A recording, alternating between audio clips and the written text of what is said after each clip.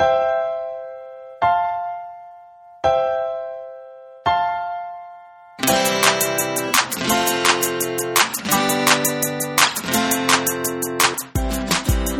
and welcome to the Nerd Out Loud podcast, where we talk about the things where you nerd out about, and we nerd out about, and you nerd out about, and everybody nerds out about.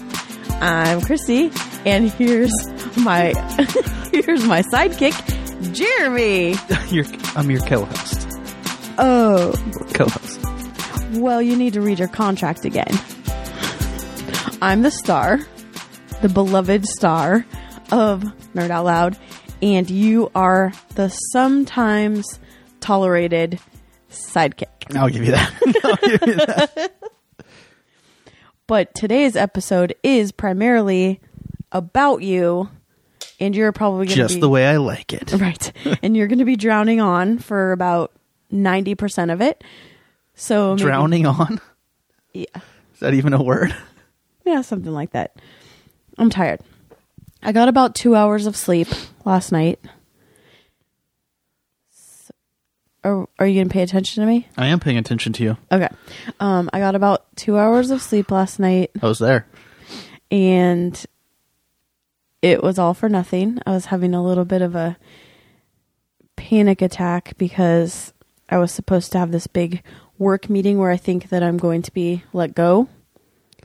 And they emailed at 9:30 in the morning and said, we're going to be there mid to late afternoon, and then never showed up. So I was stressed and panic attacking all day for no reason. So that was pretty awesome. And because of that anxiety, I didn't really sleep. I'm sorry. So I'm exhausted. So I'm glad that it's going to be a... Well, and we were Jeremy's illegally watching a movie that was on Vimeo. Is it illegal on Vimeo? Oh, well, we were watching a movie we were streaming for free off of the internet. Oh. I don't know how these things work. And we didn't pay for it. I'm not being like...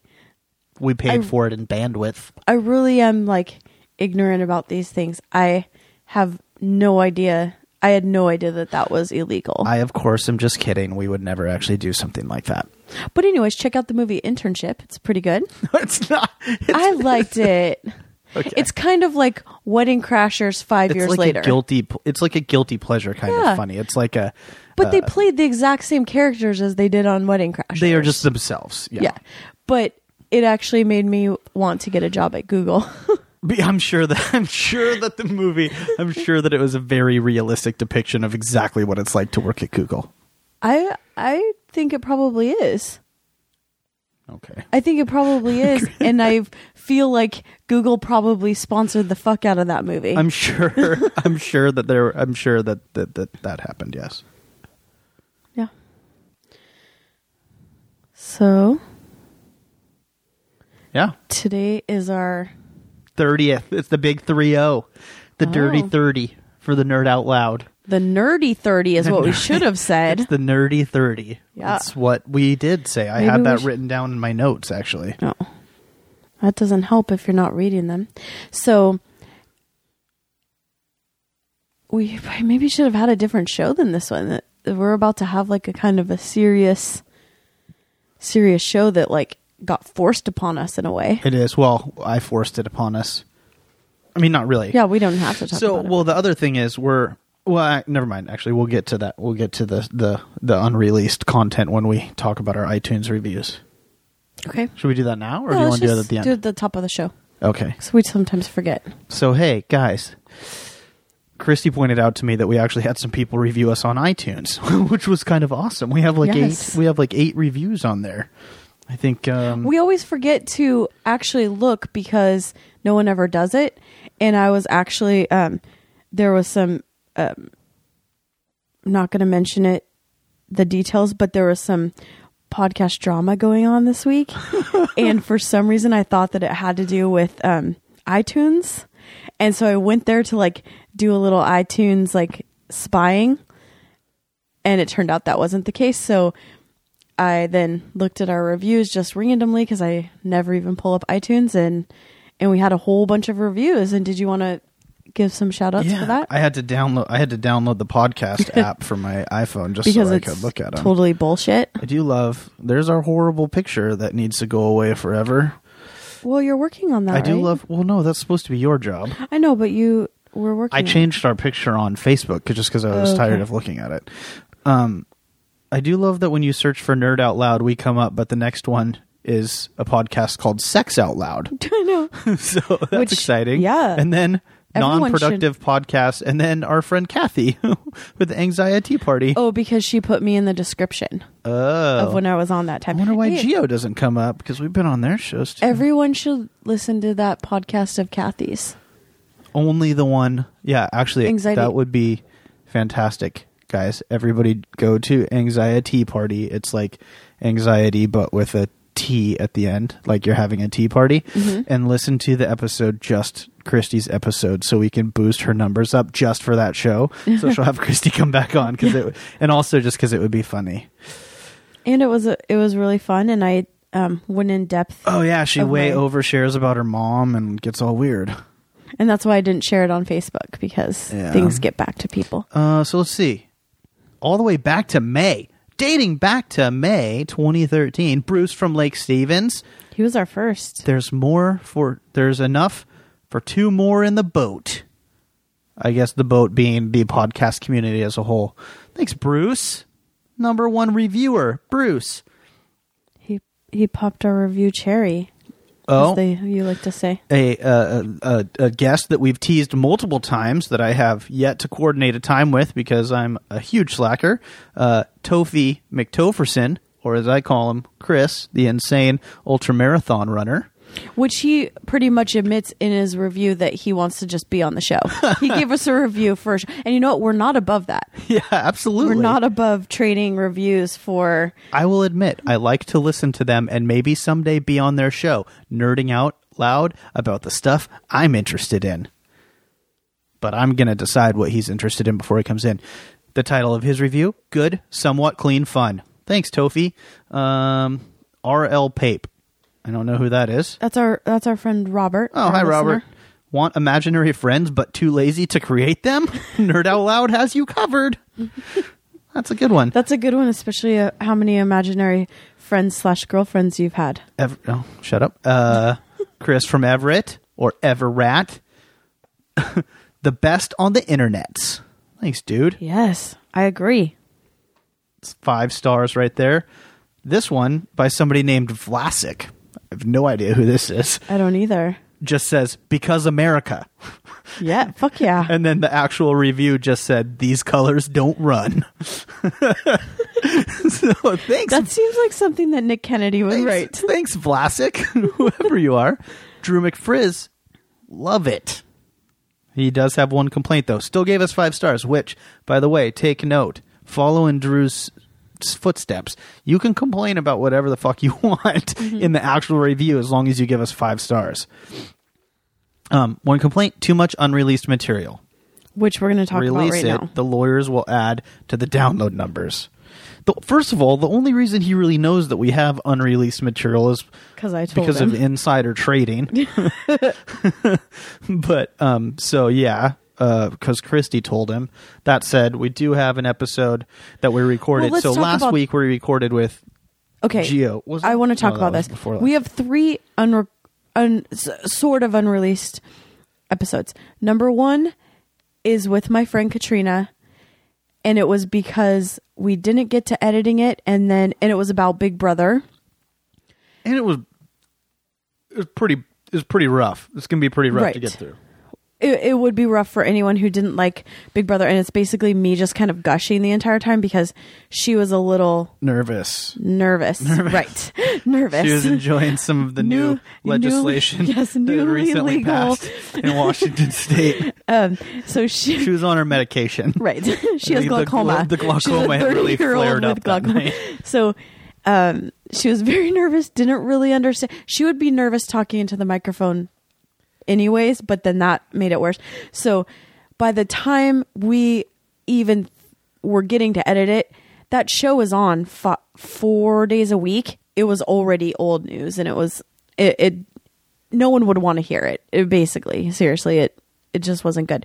Then there was the dating episode, which we have the majority of it has been released. Yeah.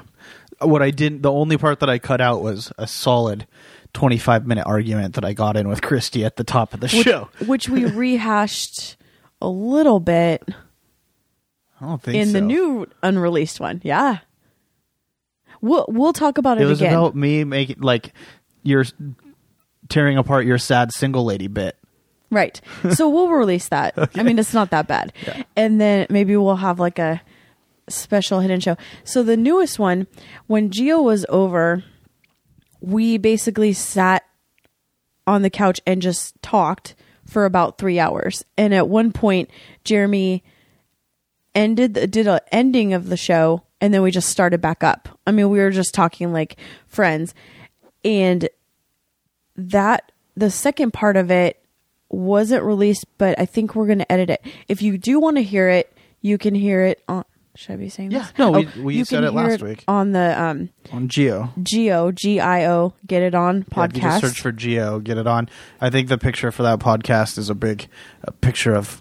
him as... Galactus. Yeah. Oh, shit. Is it Galactus? I'm going to mess Gattacus? it up. He's screaming at us right now. Sorry, I can hear him from Chicago. But anyways, it's Galactus, I think. Galactus. Okay. So big purple helmet antenna comic book guy. So it's a picture of that. It's Galactus. It's about if you like, I'm sticking by you should listen to Galactus. it especially if you like classic love lines. What he does is has a little interview.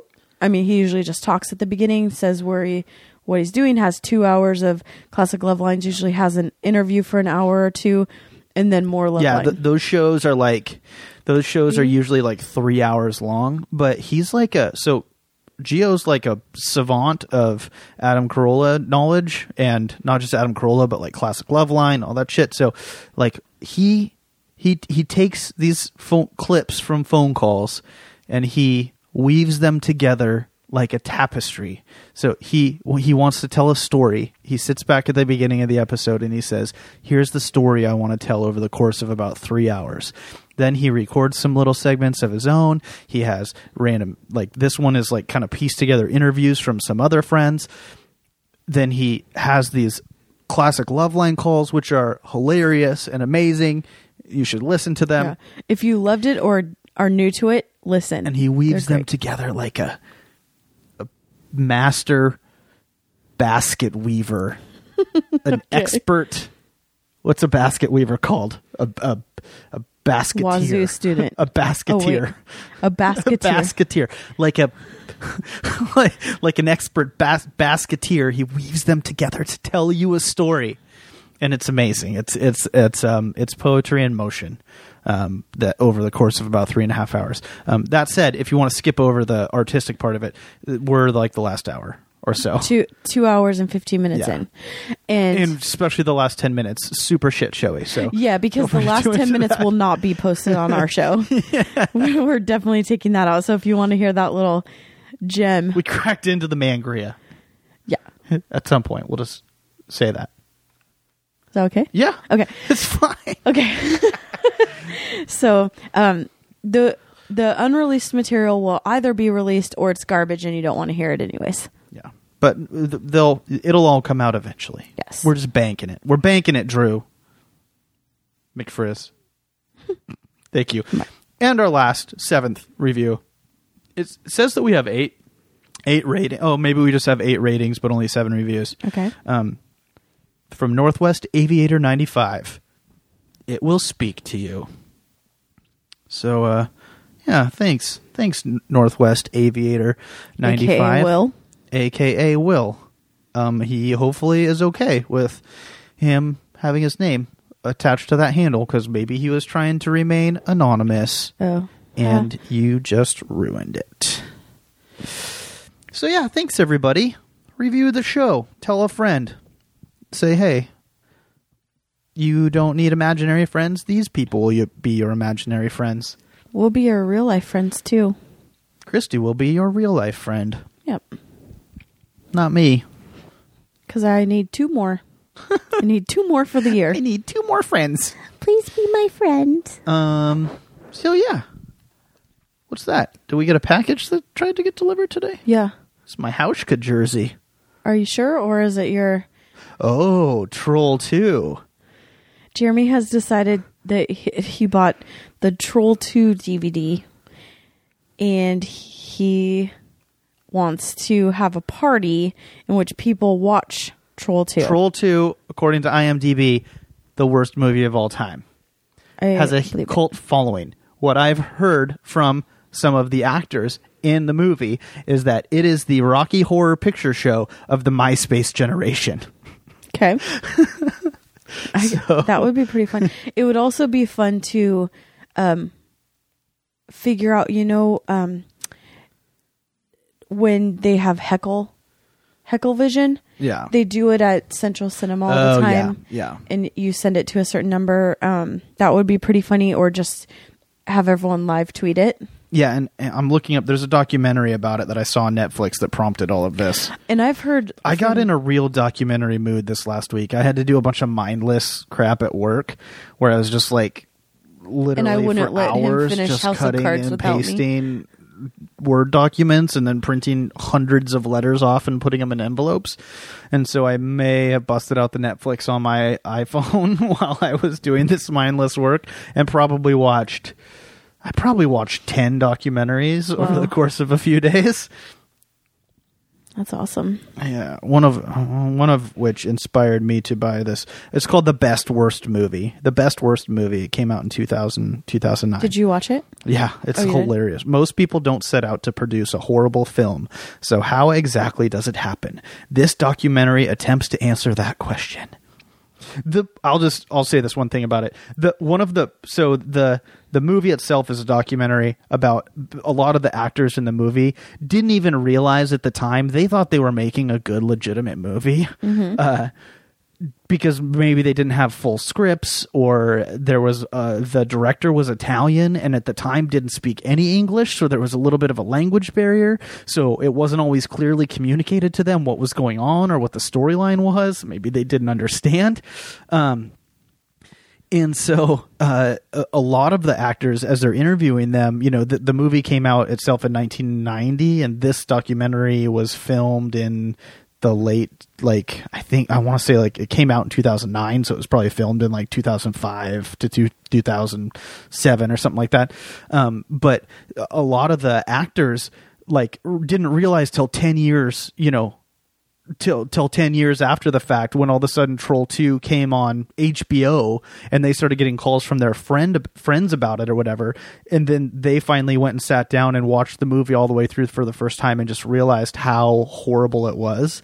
And one of them was still trying to be an actress and said that she took it off her resume, and if people recognized her, sometimes she'd be in casting calls and stuff, mm-hmm. and they'd be like, you were in a horror movie or something with trolls, and she knew as soon as that came up that she just wasn't going to get a job. She wasn't going to get the job, so she would just she would just walk out knowing that she's not going to get the job. And it's called Troll 2.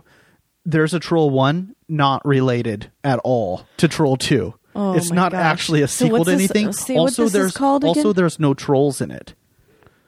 What is this? What's the movie called again? The documentary on Netflix is called The Best Worst Movie. So I've heard that it's you don't even have to watch Troll 2, just watch the documentary.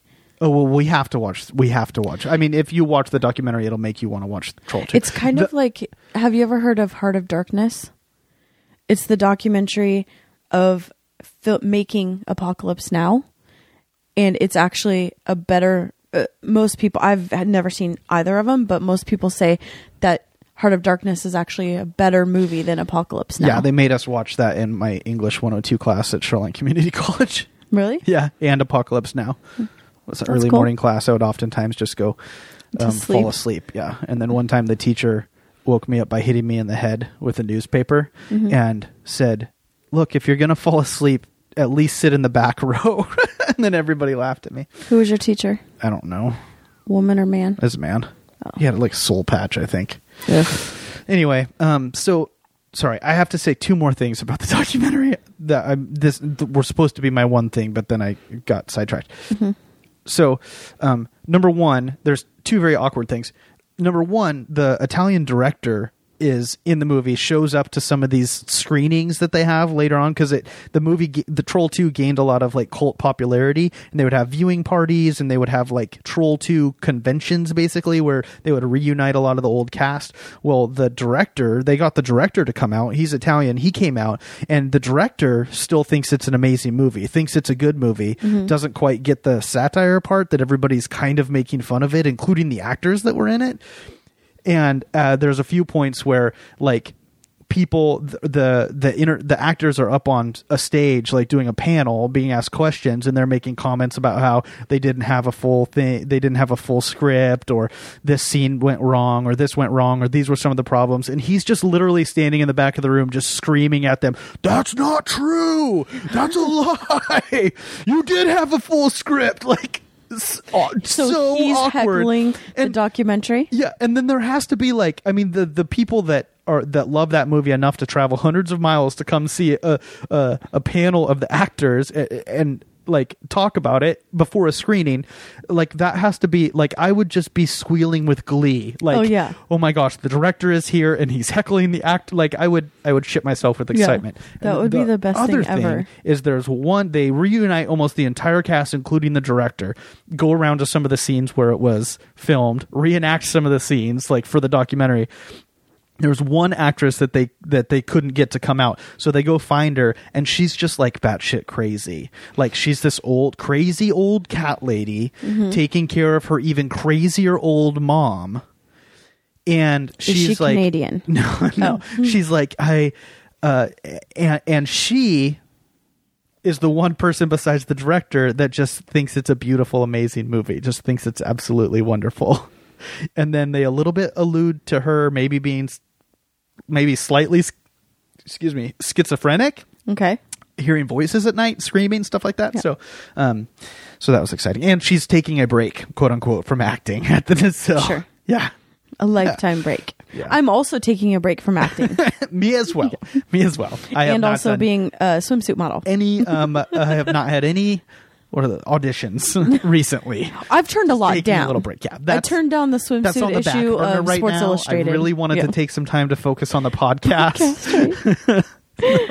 Anyway, so that's sorry. That was Documentary Corner with Jeremy. Right. Next week I'll talk some more about the Jeffrey Dahmer documentary that I watched. Yeah. Luckily, we powered through all of House of Cards, so you won't have any more House of Cards documentaries. And football won't be back till September. So, right. Congrats, Lax, dude. We need something else to obsess about for a while. Yeah. All right. Should we take a break and then get into our topic? Sure. All right.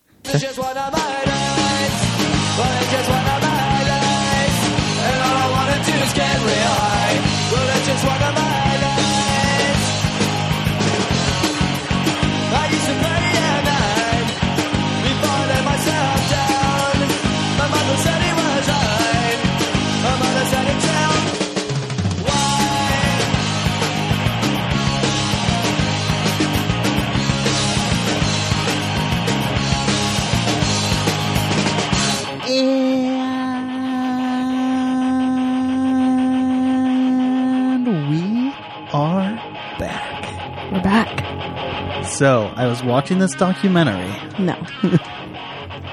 No, not really. So, let's start from what happened yesterday and then and go back. Only one of us can be the sound effects person, and clearly that's me. Ooh, I don't know. I'm the accent guy. I'm also the sound effects person. I don't know. Do yours. I'm going to do this entire story. I'm going to do this entire segment in a Cockney accent. Hello. So here's what happened. Okay. Yesterday, as I was getting on the lift, the lights went out and it was dark, so I had to get a torch. But instead of a torch, I pulled out my cell phone. Okay. It's quickly deteriorating from Cockney. It became. Okay. Well, this is this is a serious segment. It's not time for jokes. So, but I'm the sound effects guy. Just to clarify, everybody. Rewind. So yesterday I Well, was it yesterday when you have to start with the text? the text. Oh yeah, okay. So That's I had how a it friend. really started. I had an old friend that hadn't talked to me in a very while, close. and I had we were pretty close, yeah. And I had been like sending him text messages and just trying to like check in and say hi and see what's up and see how he's doing.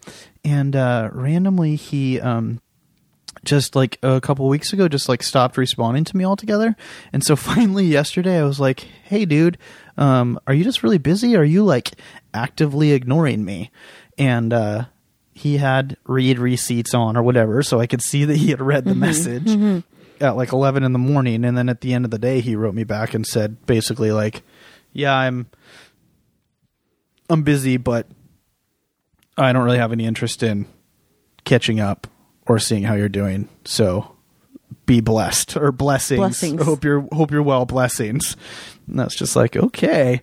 And this is one of my old church friends, and one of many to kind of just blow me off. And but not just that, you were really close. You worked together. You introduced him to his wife. yeah, I introduced him to his current wife. They just had a kid together.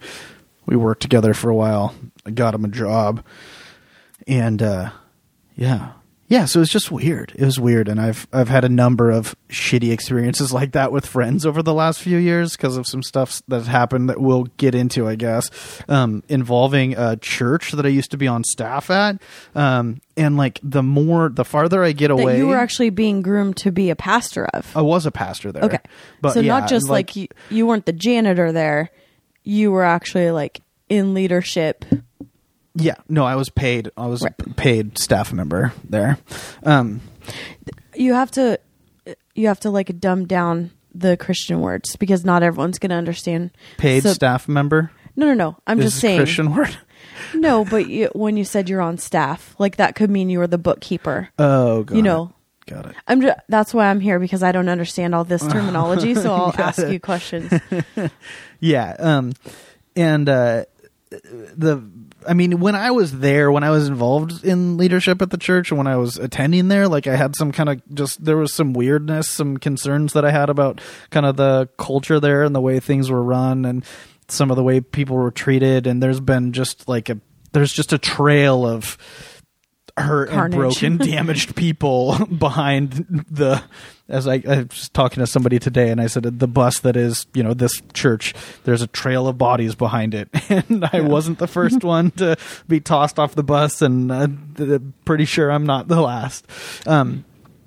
Anyway, and so it just like freaked me out. Like, not freaked me out. It hurt my feelings, I guess, the interaction that I had with my friend yesterday, obviously. And then it just kind of stirred up a bunch of like feelings that I had about that church. And so I like randomly just decided to go on Facebook and said, hey, like the church that I used to be on staff at is kind of starting to feel like a cult. Actually, I should probably just read the actual Read thing it, because your words got twisted instantly. Boy, did they. Yeah, I said, coming to the realization that the church I was in leadership at is feeling more and more like a cult. So weird to see. And At this time, there's 72. 70, yeah, something like that. The result of this has been, let's see, we're up to 72 comments from like 35 different people. I've probably gotten 10 to 15 like direct messages, people talking to me about it. Well, at first they were all supportive. Like, well, there's people who were genuinely like, oh, what's up? Like, are you okay? What church is this? People, wanting to know right away. And then just like genuine concern. And then there were people who were in the know, like, that's why I got out. Yeah. And then how many comments down? Well, then someone from the church that you knew from there gets on and said, you should stop slandering the church. It's not fair. And calling it a cult is not okay. And you're spreading gossip, basically. And then, it's damaging to the people that are currently attending.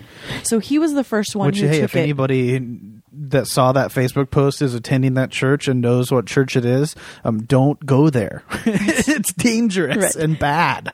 Well, and then a couple like I can direct you to some great churches if you're interested, but that is not one of them. And I don't know if we should say her name, but one of our friends and that we know from your sister's church and the church you used to Oh, live yeah. in, she actually said, I didn't see the comment, so we kind of posted the same thing, which is like, you don't really know what the definition of slander is. Yeah. And he can, like, you can say whatever you want on your Facebook, and you didn't name. Like, when I said it, I'm like, I think you probably mean libel, because that means writing. And he can say what he wants to. He didn't name names. You didn't name the church. You just said, hey, it's feeling to me like this was a cult. Yeah. Now that, and like you establish, now that I'm getting healthy boundaries and learning more about like structures of abuse, Healthy relationships and healthy relationships and boundaries, that looking back, different types of abuse. that was, you were being spiritually abused. Yeah, and emotionally, I would say. Right. Like a lot by that. So, but then what's funny is he kept defending himself like, this is the definition of slander. This is what it means. And I'm taking it to mean that. And then another post later, he admits he doesn't go there anymore. I don't go there because I've it's had unhealthy issues with people there. So he feels it's super unhealthy, but he defends it. And he himself doesn't even go there anymore. Yeah. So it just became like a back and forth. Mostly it was positive on Facebook. Yeah. Besides him, I mean, other people were saying like, all Christians aren't like that, and you were never saying that. You never once said that, because, I mean, even the church that your sister's involved with, that's an amazing church. That's like, I didn't grow up in that kind of situation, and I've gone to services a couple times and just known so many people from that church, and it feels welcoming and it feels positive, and I would recommend that one to anyone who's looking for that kind of situation. And I never would have thought that it would be like that. Yeah. Yeah, there's some crazy stuff out there. I think it's my go-to is any church that isn't Catholic or Jewish or, like one of the main denominations, these like off sects of whatever, of Lutheran, is that what it's called? Protestant are all more like the thing you experienced. Yeah, to that's me, not all of necessarily those. true. I know. That's what I'm saying, is that to me, before going to One Life, that was my experience and my mindset, is that they were all good. No. Opposite of good. Well, but you Horrible. liked One Life. One Life changed my mind. Oh, got it. Oh, Yeah, I always thought that they were One Life crazy evangelists. Community church is the church people that my sister's involved brainwashed. in. Yes. I guess since we're saying good things, we can name drop them. Yeah, totally. And What up, a One lot Life? of the people on there I used to live in that you. were very supportive of you are all members and leadership of that. A lot of the people that showed up on my Facebook and kind Saying of positive defending things. me and helping people understand definitions of words that they were using. I don't want to actually. And most of the negative. So, and then he received a lot of direct messages. Yeah, I did. I got probably And text messages. I probably got 5 people, I think, that messaged me probably privately saying that like people that either like do still attend this church that I was talking about or recently have left or whatever, that said things along the line of like, oh my gosh, me too. I never like, Or thank you for sharing. I thought I was the only one. yeah. There was people that definitely thought that they were the only one, or like left and just felt gross about when they left and the way they were treated or whatever, and thought that they were crazy, which is like definitely something that Should they we would say it's do. not the one that everyone's thinking it is? it's not what. Marcel. Oh no, I never attended Marcel. Yeah, it's not Marcel. Although you were stalked by. I do have We'll some get to that. bad Marcel stories as well. Yeah, But it's not Mars Hill. That's what everyone's going to think it is if you're It's from not, yeah. the Seattle area. they would never let me be a pastor there. Marcel is very, very strict about. You have to have like at least a master's, and I'm not. I don't Master wear, I don't of wear manipulation. I don't wear fancy enough jeans, and I don't like MMA, so I don't Right. think that they would let me. My new office is right outside, a huge one, giant. And Also, I think men and women are equal. So and I was leaving work one day, and it was like a Wednesday, and I'm like, what is like the douche Olympics all of a sudden? It was like all these couples that look exactly the same. They're wearing the like what are those shirts? Affliction button-up shirts with giant crosses. Yeah, they're like button-up shirts that have embroidery on them. They're like dress shirts, kind of, that have like... And the pockets that are all fancied up. And I'm just like, what? Is this like a uniform? Is this a dress-up? And Jeremy says that's just what people wear to that church. It's an unspoken uniform. Yeah. Okay, so this sparked 2 days worth of... I mean, you're still going through it. I'm still getting messages, even now, like as we've been recording. Yeah. So then it's a public message. You guys can go look at it, actually, if you want to read the 70 plus comments. So then let's go back in time. Do the noise. Because I'm a sound effects guy. And from the beginning. Okay. Your origin story. Jeremy's origin story. We're already like 35 minutes in, so I'm going to stop talking about Troll 2. I'm going to try and... Your origin had nothing to do with the documentary. I'll try and keep it short and sweet, because I'm sure that people don't need all the gory details. But the short version is, I was born into a Christian home. My parents are a very traditional relationship, I guess. They're still married, like almost 40 years, I think. Still married. Got born, like they bought a house as soon as they got married, stayed in that house all the way until me and my sister moved out. Grew up in a very traditional evangelical Christian, kind of mainline Christian home. Fairly conservative. We couldn't say fart or we'd get in trouble. Or butt. But, yeah. But I wasn't allowed to say those words either, and I grew up as a heathen, as I say. A dirty, dirty sinner. Ended up after high school deciding to go to Bible college. Initially, I just went to Bible college mainly because I had a plan to go to university. I was going to go to Western Washington University and become a police officer. Like a month before I was supposed to go, I just realized this is just what my entire life, that's what my dad did, that's what my sister was going to do, that's what my mom did. Is after high school they went to college, your brother-in-law, career, and that's just what people did. So that was kind of what that was just what I had always planned to do, is have a career and do the high school college career thing. And it was like a couple months before I was supposed to go, and it dawned on me that's not actually what I want. And so I had a friend, and we were going to go get apartment together because he was kind of in the same place as me, and we were just going to figure stuff out.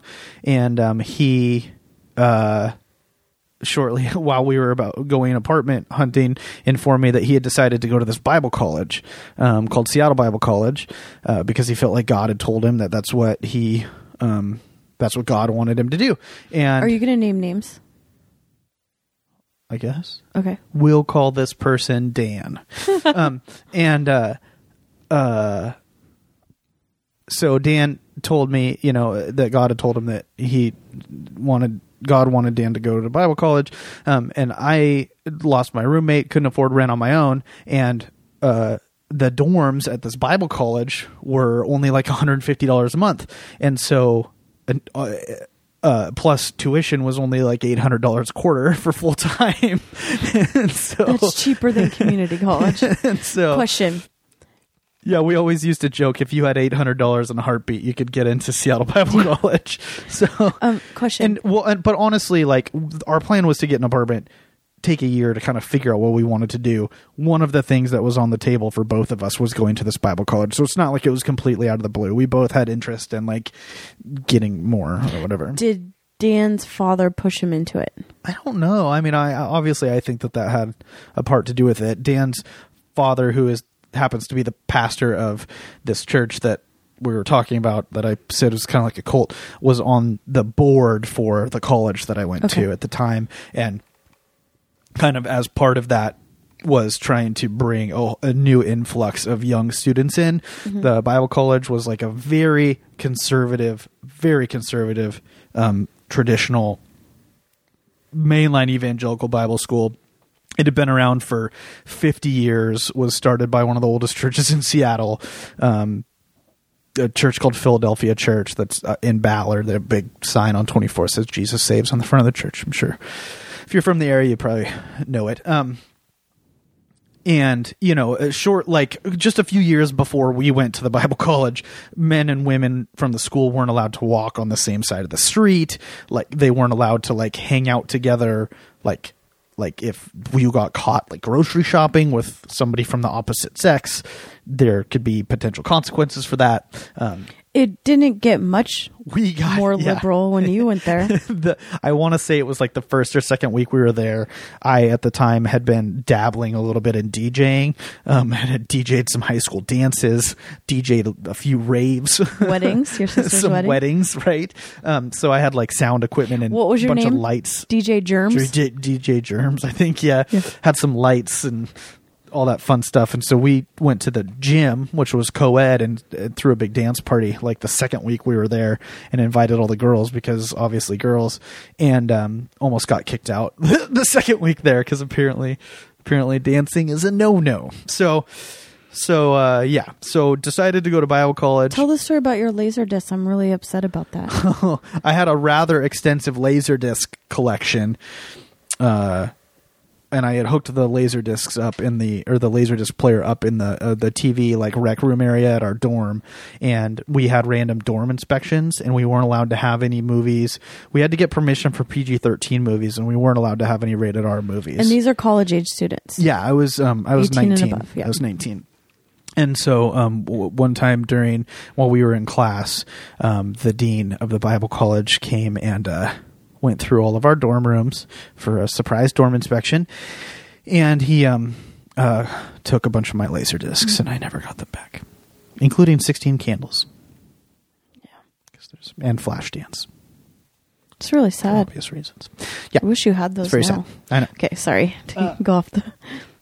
So went to Bible college.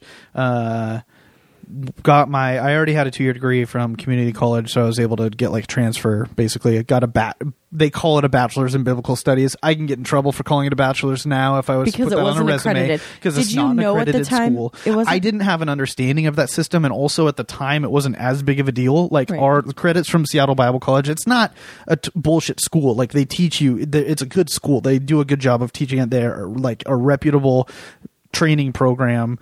You know, they have. Whatever. The Seattle Pacific University and Northwest are both accredited Christian schools that are in the area, have accepted our credits, one for one from Seattle Bible College. They've accepted, people transferred from Seattle Bible College to those schools, and they've accepted their credit. So you could go to Northwest College and get probably a not master's. now, because that whole accreditation system has come under a lot of scrutiny, especially in the United States, because of diploma mills and all that stuff. Okay. And I only know about this because of something that we'll get to a little bit later on, where I got intricately involved with the world of higher academia. But anyway, so I got a bachelor's in biblical studies, and graduated from there, and started kind of working part-time at this church that Dan's dad was the pastor of. Started working part-time there. Did you get married during college or right after? I got married... Man, I wish I could remember the timing. I'm really bad at all this stuff. I think probably after. I think you got married after, and she graduated... Yeah, she graduated after we got married, I think. Because I just looked at your sister's scrapbooks. Okay. So that's why I know. Yeah. So I started working part-time, doing some stuff at this church, kind of volunteering, doing some leadership stuff. Then kind of moved my way up, ended up becoming full-time on staff at this church. Kind of at as Church of Harm. The Church of Harm. Yes. Yeah. We'll call it the Church of Harm. Did some stuff there. Shortly thereafter, the Bible college that I was attending, Seattle Bible College, vacated the campus in Seattle. We ended up taking over that campus, starting our own Bible college there, called Church of Harm College of Ministry, I guess. Okay. And we had a nonprofit that we started. that we had kind of as an umbrella basically for this college that we started. We had somebody come up that had a bookstore that was closing down in Oregon, moved up to Seattle. So we got this 10,000 square foot building plus a couple dorms that we were renting for like $2,000 a month. We put the bookstore in there, a Christian bookstore. We put a coffee shop in there, and then we had the college. I randomly got put in charge of the college. Like my official title was I was the dean of the college. So scary. I was the dean. I was the dean of the college. So I helped get that off the off the ground.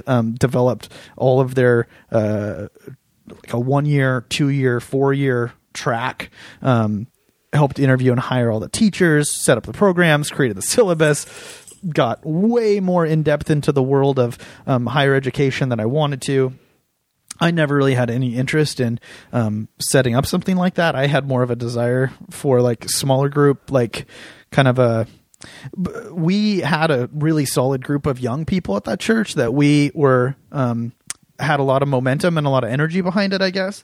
And there was a lot of cool stuff happening with that, like lots of personal growth, and people were getting healthy and like emotionally healthy, and like, I mean, just becoming adults, like learning to get their finances in control, getting jobs, stuff like that. Like that's the kind of stuff that really got me pumped. But didn't necessarily see eye to eye with the leader of this church. He really wanted to have like a real kind of more traditional thing. Part of the reason that he wanted to do that is because he has a lot of ties with Korea.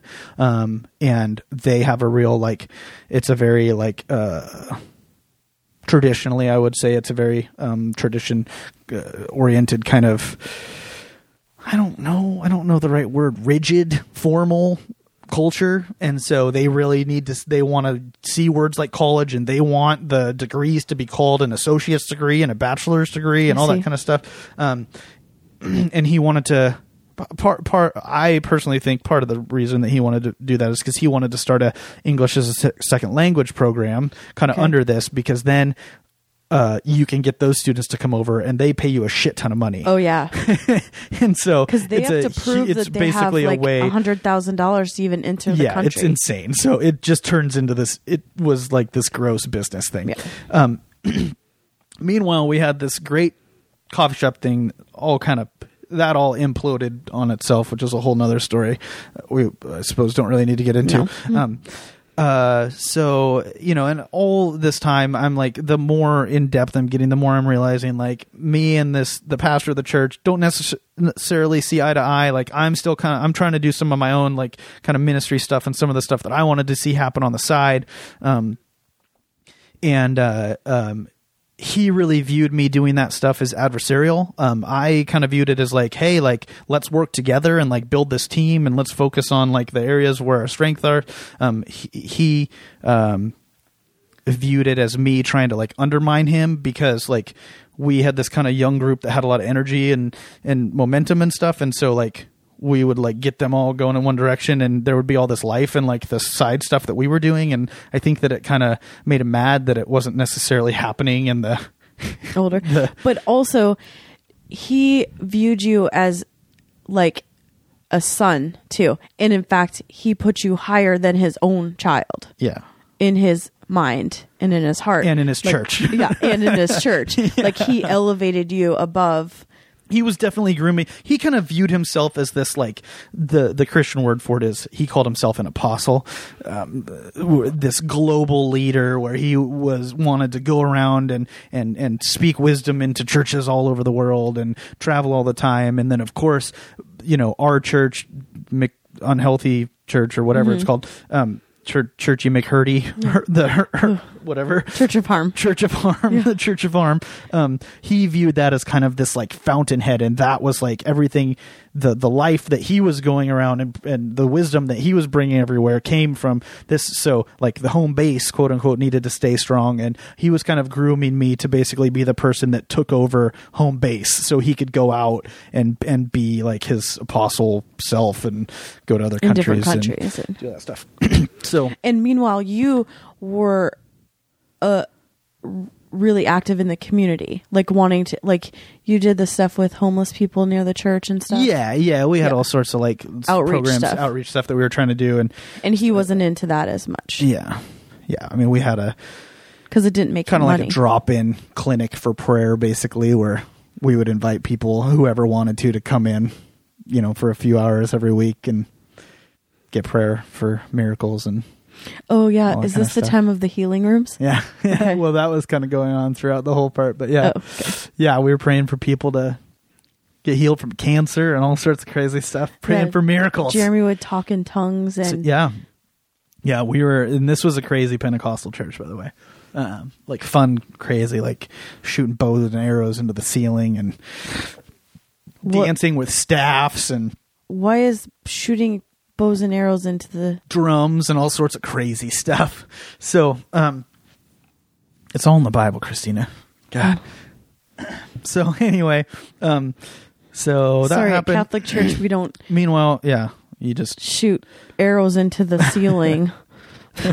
Sorry. Boring. Yeah, you just do what you're told. Stand up, sit down, stick your tongue out, put this thing on, take a sip. Okay. So anyway, that happened. I had been getting more and more to a point where I realized like the pastor there wasn't going to allow me to like work with him.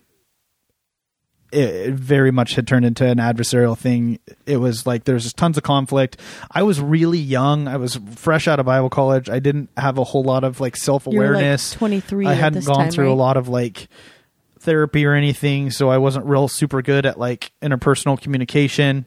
So I'm not putting it all on him or on the other leaders there. There was definitely like there was a breakdown in communication, and a lot of that is on me. I didn't do a good job of like really expressing myself, but I guess making my needs known very well, or learn standing up for myself. Well, and maybe you shouldn't have been thrust into such a high leadership. Also, at 23. This is in a culture where people believe that they can hear God telling them to do things, at times very specific things. Like, I had people tell me since after the fact that God told them to unfollow me on Twitter, and then they felt the need to come and tell me about that.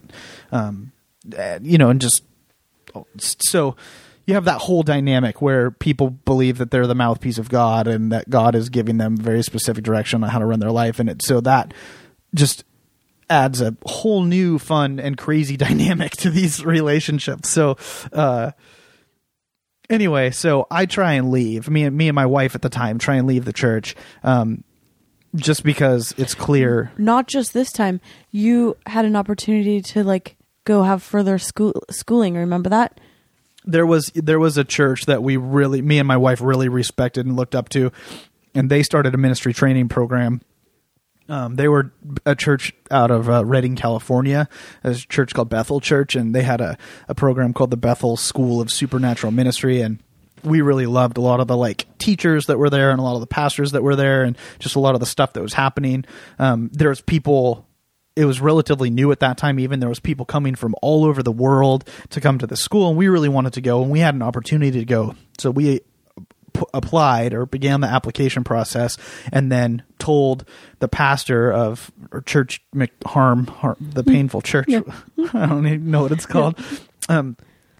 And at the time, it wasn't even a plan to leave permanently. It was a plan. We're just going to go down to Redding for a year and go through this training program because we feel like it's something we really want to do. And he flipped out, got super weird, like basically shut it down, said that I was like betraying him, all this kind of stuff.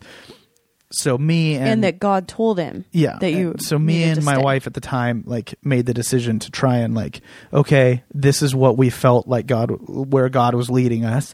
This is what we really wanted to do, but we have these people that we have chosen to submit ourselves to, these leaders in our life that we've chosen to submit ourselves to, and therefore it's the most like godly thing we can do to listen to them, because maybe they're like our parents and maybe they know what's best for us. Mm-hmm. This is gross talking about it now because we're grown ass adults married in our own relationship, and we had we're letting these people like operate us like puppets, and it's just gross to think about. And that was something that I thought was like healthy or whatever. Anyway, to listen so we decided not to go, which was painful and hard, but whatever. We felt like we were doing the best thing. So stayed there. A few months later, I realized like this just isn't happening. Tried to leave. Didn't, like, tons of conflict, tons of pushback. Ended up being like probably another 7 or 8 month process of us like trying to just power through, trying to make it work, trying to do what we thought was right, trying to stay there, whatever. Finally came to a point where it was just like for my own sanity, my own emotional well-being, and for the sake of my marriage, I needed to just be done. And so we just shut it down and said that we're leaving, said, by this time we're going to be done and we're moving on. I kind of came up with an exit strategy for different people to take over my responsibilities there. And that's like, that's when stuff got really bad. Like, the pastor at the time, sat me down and like looked at me in the eye. And this is a man that's like, I had looked to as kind of a spiritual father for a really long time, looked up to him and respected him, trying to be working with him. He told me that. And your best friend's father, like, yeah. From like when you were a child. Yeah. I'd been friends with his son since second grade. Yeah. And he, he told me, you've set me back 5 years in ministry. The whole church might be ruined because you're leaving. Like, just, you're gonna. Because he feared that you would take all the young. Yeah. And people. Because there's just like, churches in general don't do leaving very well. This specific church really, really doesn't do it well. There's something about the leadership there that they just take it so personally. It's like this personal attack, and it turns into this like weird rejection thing. And my attitude was just like, at the time, my attitude was, I don't have a problem with what you guys are doing. Like, you have a vision that you're going for, and that's fine. And I was hoping that I could kind of come alongside you and we could work together on this. And I was happy to work with you, but I just don't want to work for you. So, hey, we both have a heart for the city. Like, let's go change the world together. Mm-hmm. You do your thing. I'll do my thing. We'll be side by side. Like, I just couldn't have him. I couldn't be in a situation where he was going to be my boss anymore because he's just so controlling and so like had to be his way. Yeah. And, now I would say that that's not true. I would say that that's an unhealthy church. Don't go there. It's an unhealthy environment. Don't be there. So I left and I went. He told you you're setting him back 5 years. Yeah. I had people come to me and tell me that like my life, like nothing that I ever did would be blessed by God because I wasn't leaving with the blessing of the leaders. Just like tons of gross stuff. The first wave of people shunning you. Yeah, unfriending you, not just on Facebook, but in life. I lost lots of friends, like including your best friend. No, that wasn't until later. Oh, okay. Yeah. So then me and my wife took some time off. We weren't sure what we were going to do. We were thinking about maybe starting our own church. We were thinking we had a couple people, somebody from another church approached us and was trying to get us to come on staff there. Then we had a third opportunity where there was this church down in South Seattle, like the Georgetown area, and they were potentially looking for somebody, and we're kind of like wondering if we wanted to like take over this church as like senior pastors there. And after probably like 8 months or a year almost, I mean, we took a lot of time off because I had a lot of pain and hurt and just grossness that I needed to process and work through, and I didn't want to like immediately jump into something else because my heart would have been all fucked up. Right. So we eventually decided to start our own church. Started our own church. 3 months into starting our own church, I reconnected with an old high school girlfriend on Facebook. Shout out Zuckerberg, and ended up having an affair. And 3 months after that, so we're 6 months into our church plan at the time, and our church was actually going really good. It was fun, and we had a nice solid group of people and all that kind of stuff. So then 6 months in, my 2 days before Christmas, my now ex-wife found out about the affair, and we separated and never reconnected, basically. So the new church, needless to say, the new church was done at that point. And And you forgot to say the affair resulted in my daughter. So yeah. But that leads into the Mars Hill stuff. So the person that I was having mama. the affair with, my daughter's mom, was involved in leadership at Mars Hill at the time. Her and her husband and her all of her family. Right. Yes. And how much into this story do you want to get? I don't know. Okay. Mars Hill interjected in that scenario very quick, basically presented her with a list of demands. You're going to make your marriage work. Here's how you're going to do it. You're never going to talk to this guy again. Your husband is going to be the dad to this child. He's not going to have any involvement in this child's life. Like, gave her a list of demands in contract form, wanted her to sign it. She wasn't comfortable signing it at that time.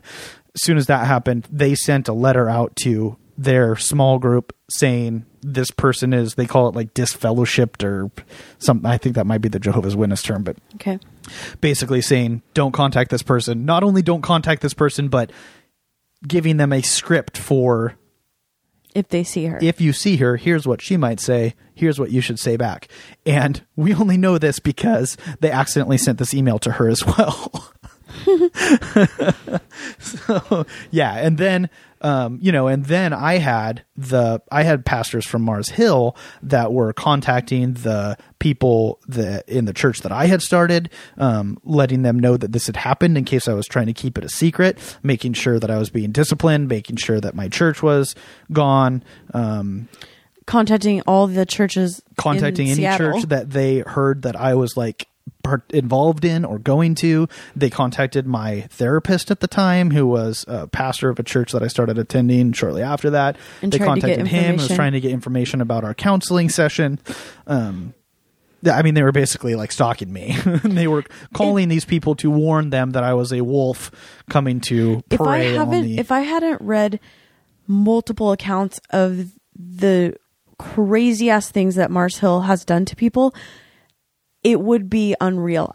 If I read it as a script, I'd say, nope, this is too unreal. Yeah. This is too much like a movie of like FBI. So that's another question is, have people reported what they do, like this stalking behavior that Mars Hill does to people, to the police? I'm not sure. And would they do anything, or would they just think you're crazy? Like if you called up and said, these pastors of these churches are following me around and harassing me and trying to get this information, would the cops just go, you're crazy? Well, there's nothing. I mean, it's not abusive really illegal. And crazy. It's gross, yeah, but I don't know about the legality of it. I'm not a lawyer. What the hell do I know? Okay. So that was obviously, I mean, that was a whole nother round of people being no longer in my life. There was like, for obvious reasons, and I'm not like I'm not proud at all of the fact that I had an affair and self-destructed my marriage of 5 years and all that fun stuff. So I'm not trying to say that it's okay, and I was definitely not asking for any of my friends at that time to justify it or support me in the decisions that I made, but maybe just support me as a human being, because my whole life had just kind of blown up in a lot of different ways. And I had quite a few friends that have stuck with me and are still my friends, but I lost a lot of friends in that process. And it was kind of shitty and painful. I think up to that point, when the Christians that I knew would get around and talk about the maybe the sin or the stuff that they were dealing with, like it was the worst thing you could do was, I looked at porn this week and masturbated 5 times, not thinking about my wife. I was thinking about whatever, Jenna Big Boobs from she has YouPorn or whatever. She has my favorite thing. Yeah. So, and that was kind of the worst. That was the worst you could do. So I think that to a certain extent, a lot of the people in my community, when all of a sudden faced with potential divorce, an affair, broken marriage, like real life stuff that real people deal with, they just didn't know how to handle it to a certain extent. And I also think that for obvious reasons, people felt like they needed to take sides, and it's again, for obvious reasons, it's a lot easier to kind of take the side of the person that was the victim in that situation as opposed to the person that was the and fucker also upper, as I call myself. the pastor of your old church, McCurdy Herderson, right, kind of got off on this. Like, you just, like, this guy who just severed my church and wronged me as a person just totally fucked up. Yeah. And now I'm going to get off on it. In fact, say what he did. Oh, yeah. Well, because they had, like, you know, obviously they had put me up as kind of a leader to the church, saying, you know, when I was on staff at this past church, saying, like, this is a leader, this is somebody to follow. I was preaching sermons and all that kind of stuff. And he felt that because they had done that publicly, that they also needed to shun me publicly. Yeah. So didn't they, like, They basically, they presented they just said this person is no longer somebody that you should look to as a leader because he failed. And that was another round of people. My sin was public as opposed to everybody else's, right? Who just doesn't talk about it or hides it or whatever. So, but yeah, it was like a weird, I think that there was definitely a little bit of schadenfreude there on behalf of the leadership of that previous church. And some of the people that had probably come to me and said, hey, look, like you're never going to make it if you don't leave with the pastor's blessing. Probably were a little, were pretty pumped to see my life blow up. And would you say that was probably the last shedding of all those old friends? Like, you have the ones that have stuck around. They'll stick around no matter what. Yeah, I mean, there's been a few stragglers, like my good friend that blew me off a couple days ago that prompted me posting to the Facebook. Yeah, but you didn't hang out with him. Yeah. You know, it's not like a Jason or a Rob or whatever. You didn't, like, confide in him. He wasn't someone that, like, you know what I mean, that you would go to. So do you think that was... Yeah, it was probably the last great exodus. Is that for when that Dan reason, left? anyway. So Dan left shortly after that. Dan, my best friend since second grade. There's a few months went by after kind of everything blew up, and stuff had been rocky with me and Dan since I had left his dad's church. But because I'm sure there was pressure from his dad. Once my daughter was born and I was kind of starting to get my head above water just emotionally after everything blowing up, I tried kind of going back and reconnecting with some of my old friends, trying to sort of rebuild a support system. And I'd been reaching out to Dan, and he was kind of blowing me off, and then one day randomly agreed to hang out with me and met up with me in like a 7-Eleven parking lot because we were supposed to go ride our scooters somewhere. And he just unloaded on me for like 20 minutes kind of with all these weird accusations and all this stuff that he thought I had did and all these assumptions that he had made about me and how I was feeling and what was going on. And then just told me he can't have me in his life anymore, and got in his car and drove off. Never gave me a chance to say anything or talk to him or respond to any of the accusations or anything he had made. Did it feel like it was coming from him or from his father? It felt, it felt like it was rehearsed. Yeah. And probably staged a little bit. I think that it felt scripted, as have many of the conversations that I've had with people from that church since. Yeah. It's like a script was passed out or something. Yeah. It's like definitely something that's been discussed in leadership meetings and stuff. One of the things that happens so often at that church that kind of freaked me out or grossed me out was there was a lot of gossip in the name of, well, you're a leader in this church, and so you need to have an understanding of what's going on in this situation with these people so you can be a better leader to them, and so because you're kind of on the inside, so therefore you need to know about this. And so then is that common? It's tough. I don't want to like say that it's common and throw this blanket out over like every church. I think that it's probably something that's fairly prevalent, at least in my experiences. But I guess there's a different way of talking about it. Like, hey, this couple's having marriage problems, and it's oftentimes cloaked in a, oh, hey, by the way, you should really be praying for Bob and Susan. They're really going through some hard stuff right now, or and something then that like leads that. you to go, oh, what's going on? Which is, and then it turns and even into just gossip. that in of itself, it's not that you actually want whatever Jim Bob to pray for Bob and Yeah, you just want to talk about it. You just want an excuse to bring it up. And so it's kind of under the guise of, you need to be praying for them. Or, well, you can really be praying for this or whatever. Like, they always spiritualize the grossness, which makes it even more Well, I was talking to you about that yesterday, about how people get off on being the first one to tell bad news. And it's really gross. And I think I've noticed it more maybe on Facebook or just in situations that I've had with my job, that happens, but it's so gross. Yeah. But so where are we in your story? I don't know. I mean, that's the recap. I'm sure that it's something that, like, it's a pretty huge part of my life. And so I'm sure that as we go on, like, I know I want to have some guests on to talk more about this stuff, because I totally geek out about, like, spirituality and religion and even just, like, I don't know, organizational dynamics, like looking at that church now and looking at how the things have changed and haven't changed, and the fact that, like I said, there's this. Could you get someone on there that has recently left? I can try. Yeah, I mean, there's so much. One of the things that's so gross about it is, like, I mean, I got a message from somebody that's still in leadership at the church today that saw the post on Facebook and was basically like trying to shame me for bringing it up on Facebook and telling me that and you're not even inappropriate, and I should go to the leadership and talk to them directly about it. And I wrote him back, and I was just like, I know that you're not doing this intentionally, because I know this man. I know that he has, like, a good heart. But effectively, I was saying, like, not even like a specific person. I was talking about, like, an institution or an organization. I was saying, like, this person is abusive.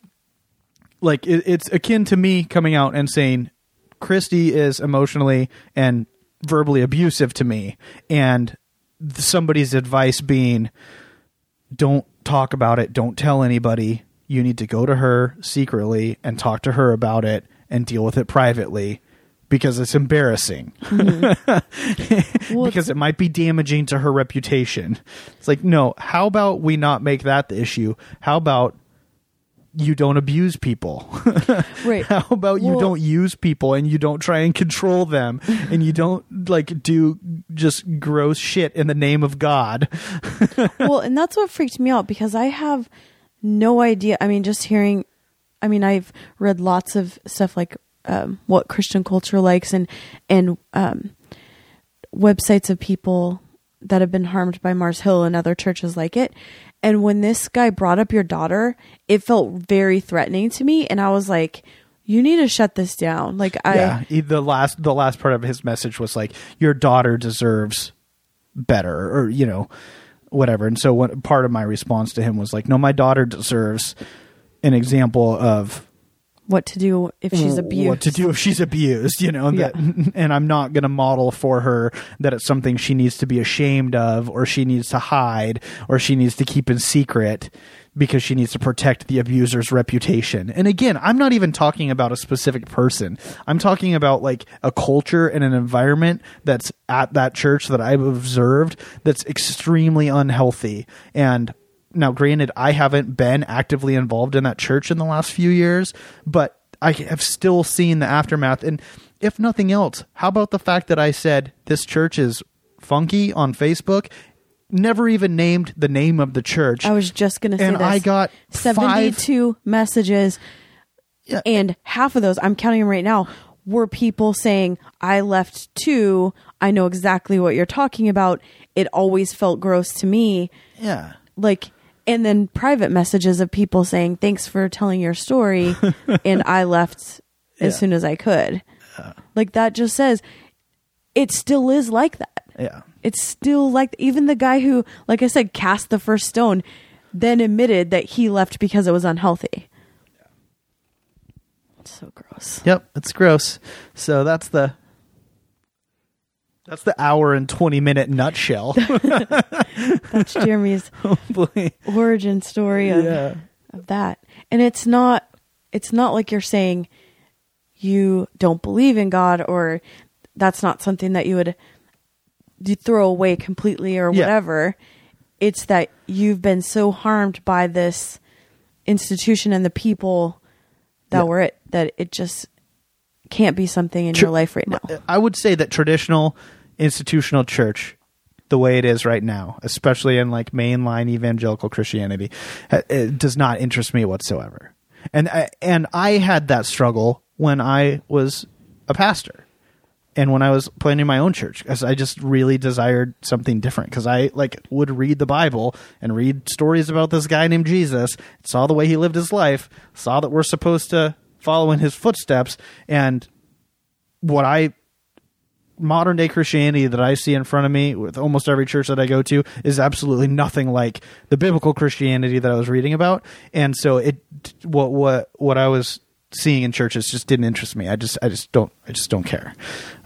So, you know, I went from a place of being very, very confident and feeling like I had a lot of answers and, a lot of understanding about things to, I would say that now I'm in a place where I'm very, very comfortable saying that I don't know. And I'm okay with that. Yeah. I mean, I totally agree, especially like where I am with gay rights, having just being a citizen of the world and whatever, but also having gay dads. Like I could never be a part of a community that actively shuns them or doesn't accept them or hate the sin, not the sinner bullshit. Yeah. And I mean, it's just so. One of the things that they always used to say at that at Church Emic on Health or Sin was that gay people were welcome there, as long as they weren't trying to say that it was okay to be gay. Oh, okay. Yeah. So it's like, so as long as they came in and said, I hate myself and I don't agree with anything, I live my life. And this is a church that's in downtown Seattle, by the way. Yeah, it's going to last a long time. So, I mean, because like I was baptized Catholic and chose to go to church when I was in junior high and high school, and then like went on like a religion search or whatever, and didn't find, I went to like Christian Faith Center a couple times, and I'm like, this place is crazy. Like, so Casey Treat. Yes. Yeah. Casey Treat went to my Bible college. Yeah. Like he spoke at my wife's graduation. I went to a couple churches and it just felt gross. Sorry. And, but then these people that I see that talk about, oh, Jesus is, love and he's loving and accepting and whatever, but then they don't actually believe that or they don't practice it. And it just feels really weird to me. So my dad isn't religious at all. And he actually, when he came out, he started going to what's that church called? That's not real Christian. Unitarian. No, so this is hilarious. My mom, I can say this because she doesn't listen to the podcast, whatever. My mom, who is, God bless her, she has the best of intentions, but you know what they always say, the road to hell is paved with good intentions, was trying to explain to Christy that she's not judgmental about people's spiritual life. She just cares that they love Jesus. She doesn't even describe herself as religious. She's more of a spiritual person. She's just a follower of Jesus. She kept on saying that. And then my sister, not my sister, later on in like, I think that same day, Christy mentioned something about the Unitarian church. And my mom's immediate response was, oh, they're not Christian. Yeah, that's not Christian. And she also said Catholics aren't Christian. Rewind to 20 minutes earlier. Well, I don't judge. Who am I to know somebody's heart? Who am I to know whether they have a relationship with Jesus or not? Well, the first time I really hung out with her, she took me aside and asked me what's the Christianese terms for it? My life with Jesus, where your walk with the Lord, where I am, where your heart, where my walk with the Lord is. And so I told her, I was baptized Catholic, and she's like, well, I wouldn't consider that Christian either. So I'm like, this, she's not going to listen to like anything that I have to say after that. But so, I mean, this is just like shows you the difference. When Jeremy started going through the like custody stuff. Have we called it custody stuff? Yes. Okay. Sorry. I always forget. When we started going through that custody stuff, I was like really upset about it. And I texted my dad and I told him, and he was like, that's really upsetting. And Jeremy needs to move in with you and you need to have a bedroom for Ellie. That's what he said. Conversely, we're in court. All of us are crying. Jeremy's dad is there, and we leave court. And the first thing he does is call Jeremy and say, "You're not living with Christy, are you?" And so that just tells you this person that is supposed to be like following someone who's like loving and forgiving and everything is only, I mean, like your whole life just imploded in court, and his only concern was biggest concern was my behavior, whether his granddaughter had a place to live. And he didn't care where that was, just as long as it wasn't with me, with your like living in sin. So like that just kind of was really telling to me. Yeah.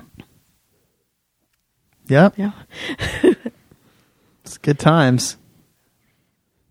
It's good times. There it is. So yeah, that's been Religion Talk. Religion Talk. Thanks for listening to this episode of Religion Talk with Jeremy and Christy.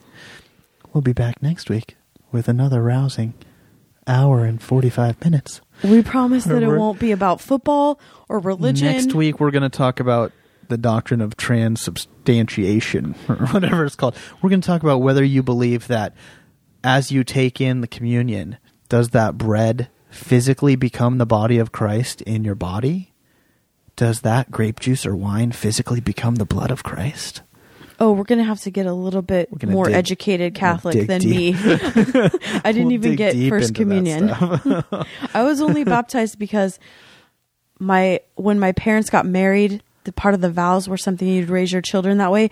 And she was so like indoctrinated and scared that she baptized me and then decided that she hated the church afterwards. So I didn't even get to like, so that's what I said, is that I always felt like I was on the outside. I really wanted to be Catholic. I went to church every Sunday, but I could never take communion because I started it as like a 13-year-old, and you have to take First Communion as an 8-year-old. I like a lot of those old, like the church, when I started my own church with my wife, the building that we met in was like this super old church down in Ballard.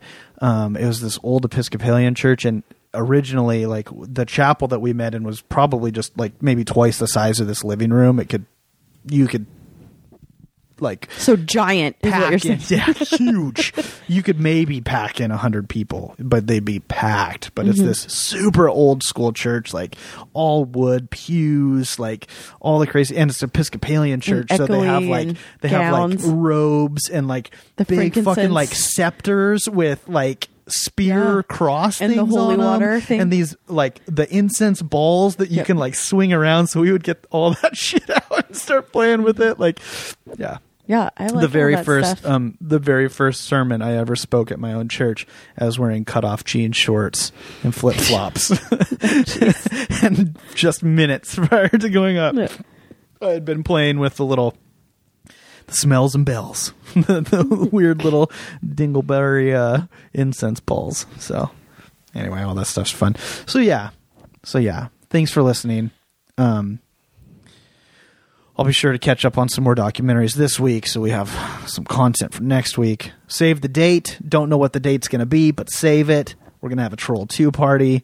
I want everybody to come. We might talk about Jeremy is going to try to label me as a lesbian. Oh, we're going to talk more about that. Going to get a special guest in about that one. And actually, like a couple of the people, Chris was involved. Chris, the runner guy that I want to have on. He was like kind of my right hand guy when we started the church, and was present for a lot of the stuff that we talked about tonight. And my friend Jason, that I also am trying to get on, was present for a lot of that stuff. We should start a hashtag. Also attended Churchy McHerderson. Bring on Jason. Yeah.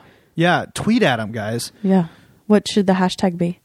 Just tweet at Jason. We want Jason. We there you want go. Jason. Hashtag we want Jason. We want Jason, and we'll retweet all of them. Every single one. I will retweet from both my account Yes. and the Nerd Out Loud account, which we're talking exposures to 15s of followers. Canadians. Yeah, and Canadians. 15 followers, Canadians. 10 Canadian cat ladies, and 5 weird companies that he hasn't been banned from yet. yeah. Dr. Oz. My next conquest. I'm trying to get blocked by Dr. Oz, and I'm trying to get blocked by Nancy Grace. So we'll see. We'll see. That's my goals. So thank you for listening. Thank you for You listening. can find me at Kissy Eyes, KISSIEYES, On the tweeters, on the Instagrams. everywhere. Yeah. On the Facebooks, just find me. Yeah, find Nerd her on Out Loud Facebook. Pod. Kirsty is a Facebook person. Her Facebook is her wheelhouse. Facebook is her Twitter. Facebook is to Kirsty as Twitter is to me. Stop calling me Kirsty. That's what my daughter calls you. Kirsty. Yeah, and you can find us at Nerd Out Loud Pod. I did, as we discussed last week, I did purchase the website, twitter.org.com. Did you really? Yeah, I did. So that's coming soon, depending on if I can sleep tonight. If I can't sleep, I'm going to try and make us a website tonight. So look forward to that. And yeah, thanks for listening, guys. Let your nerd flag fly. No. Holy Ghost style. Take I 2. should speak in tongues. I should go out speaking in tongues. That might freak Should have me bought a out. Mazda. Did you say should have bought a Mazda? No. Oh. When I buy a Honda, should have bought a Mazda. Let your nerd flag fly.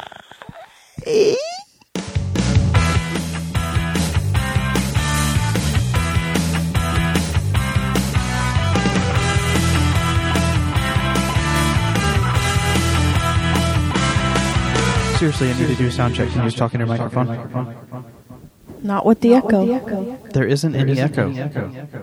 Okay, well then I'm too tired to do this. Oh my god. Is this going to be another Pap Smear episode?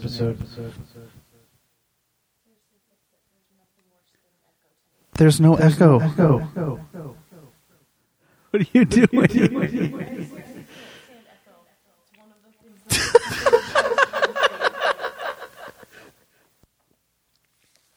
Here, hang on. Try unplugging your microphone. You're such a fucking liar.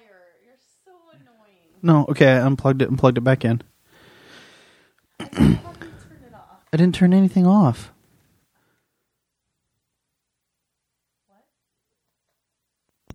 What?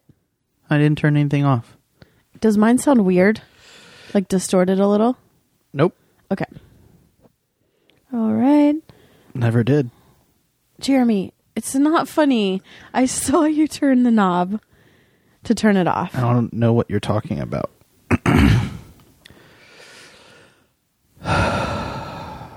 Are you ready? Yeah. 3, 2, No, 2, no, 2. no.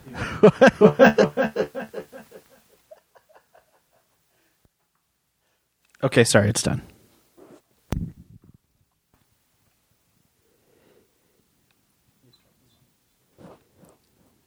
I don't want to do this.